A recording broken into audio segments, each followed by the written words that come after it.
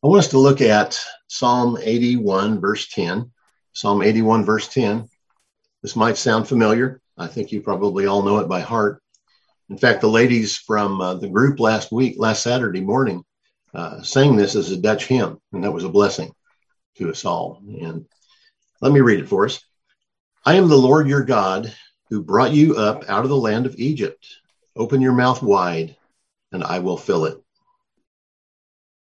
I don't know how many of you like nature programs on television. I've watched them for many years, and I enjoy the beauty of God's creation as they show it, and the way he's orchestrated and created animals and insects and everything to work together in his world. And one of the things that I found in so many nature programs through the years is that they have a shot of a bird's nest.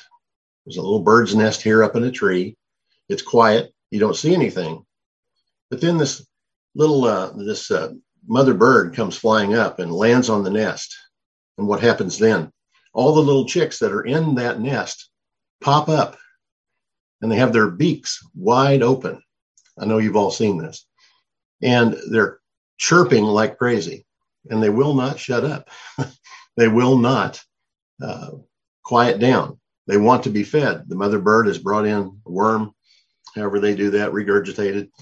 Maybe I shouldn't mention that this time of the morning, but they're fed.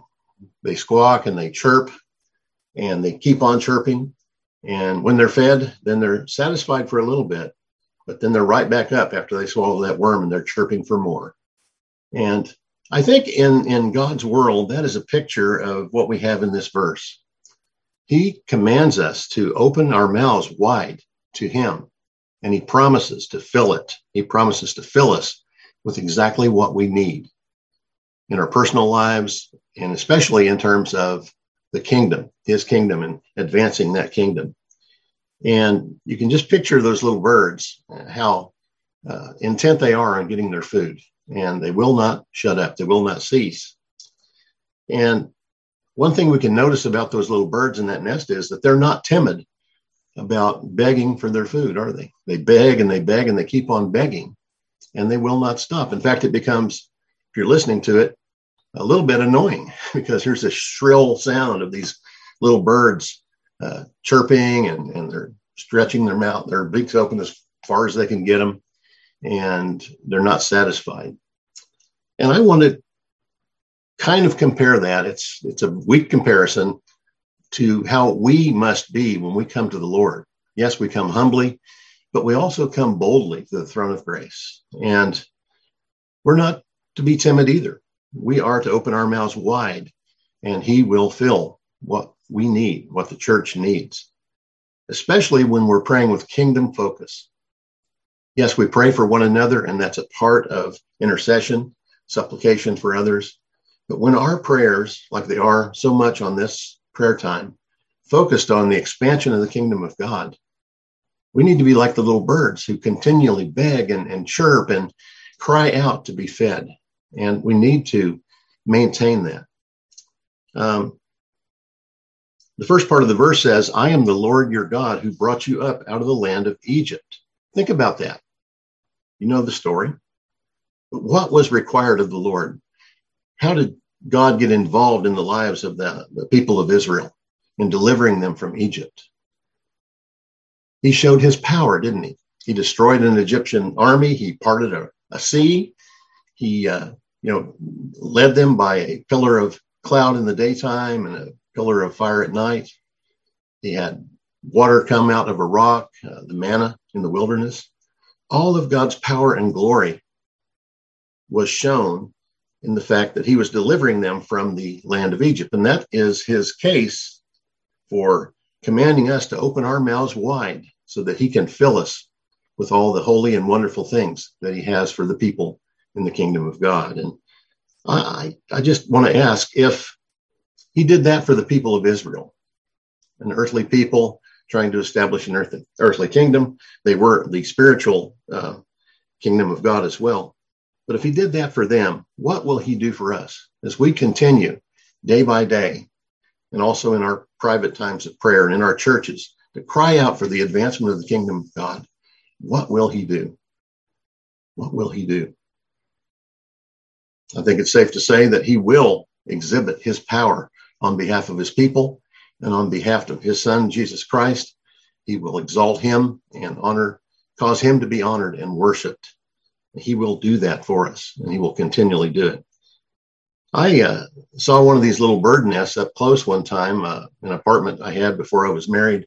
There was a little rusted out air conditioner, just the shell of it outside in the alley. And every time I would walk by that, and when it was springtime, the little birds were in there. And every time I walked by, they would begin chirping. And you could look in and you could see their little beaks as wide as they could be opened. And they were just crying out to be fed. Now, I wasn't going to feed them because I'm not going to go out and get a worm and chew it up and bring it to them and do all that process. But it just showed me how persistent they were in their need and crying out for God to fill that need. And I'm encouraged by that because I don't believe we are timid in this prayer group. We pray boldly, we pray with faith, we pray humbly, and we pray with great need and weakness. But the Holy Spirit accompanies our prayers and brings them to the Father through our Lord Jesus Christ, our great high priest.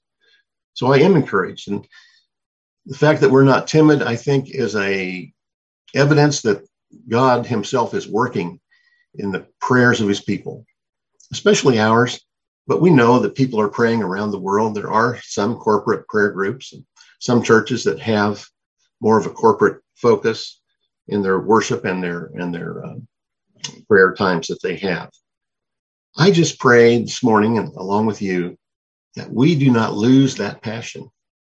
We're here for a purpose, to make disciples of all the nations, to see God expand his kingdom in our time, to see great revival and awakening. We pray constantly for revival in our own souls, that God would help us in this sanctifying process of walking through this world, battling remaining sin in our lives, and striving to have the Holy Spirit strengthen us with the Word of God to be able to share that with people and to see people come to Christ. I just pray that we will not lose that passion. We're not birds, but we can be annoying and in a good way. And I don't think God is annoyed with our prayers, our crying out to him like he is, like we are with the little birds chirping day and night. But we're not birds. Maybe we could act like them and just really continue to come before the Lord, remembering what he has done in the past and knowing from Scripture what he is going to do now and in the future.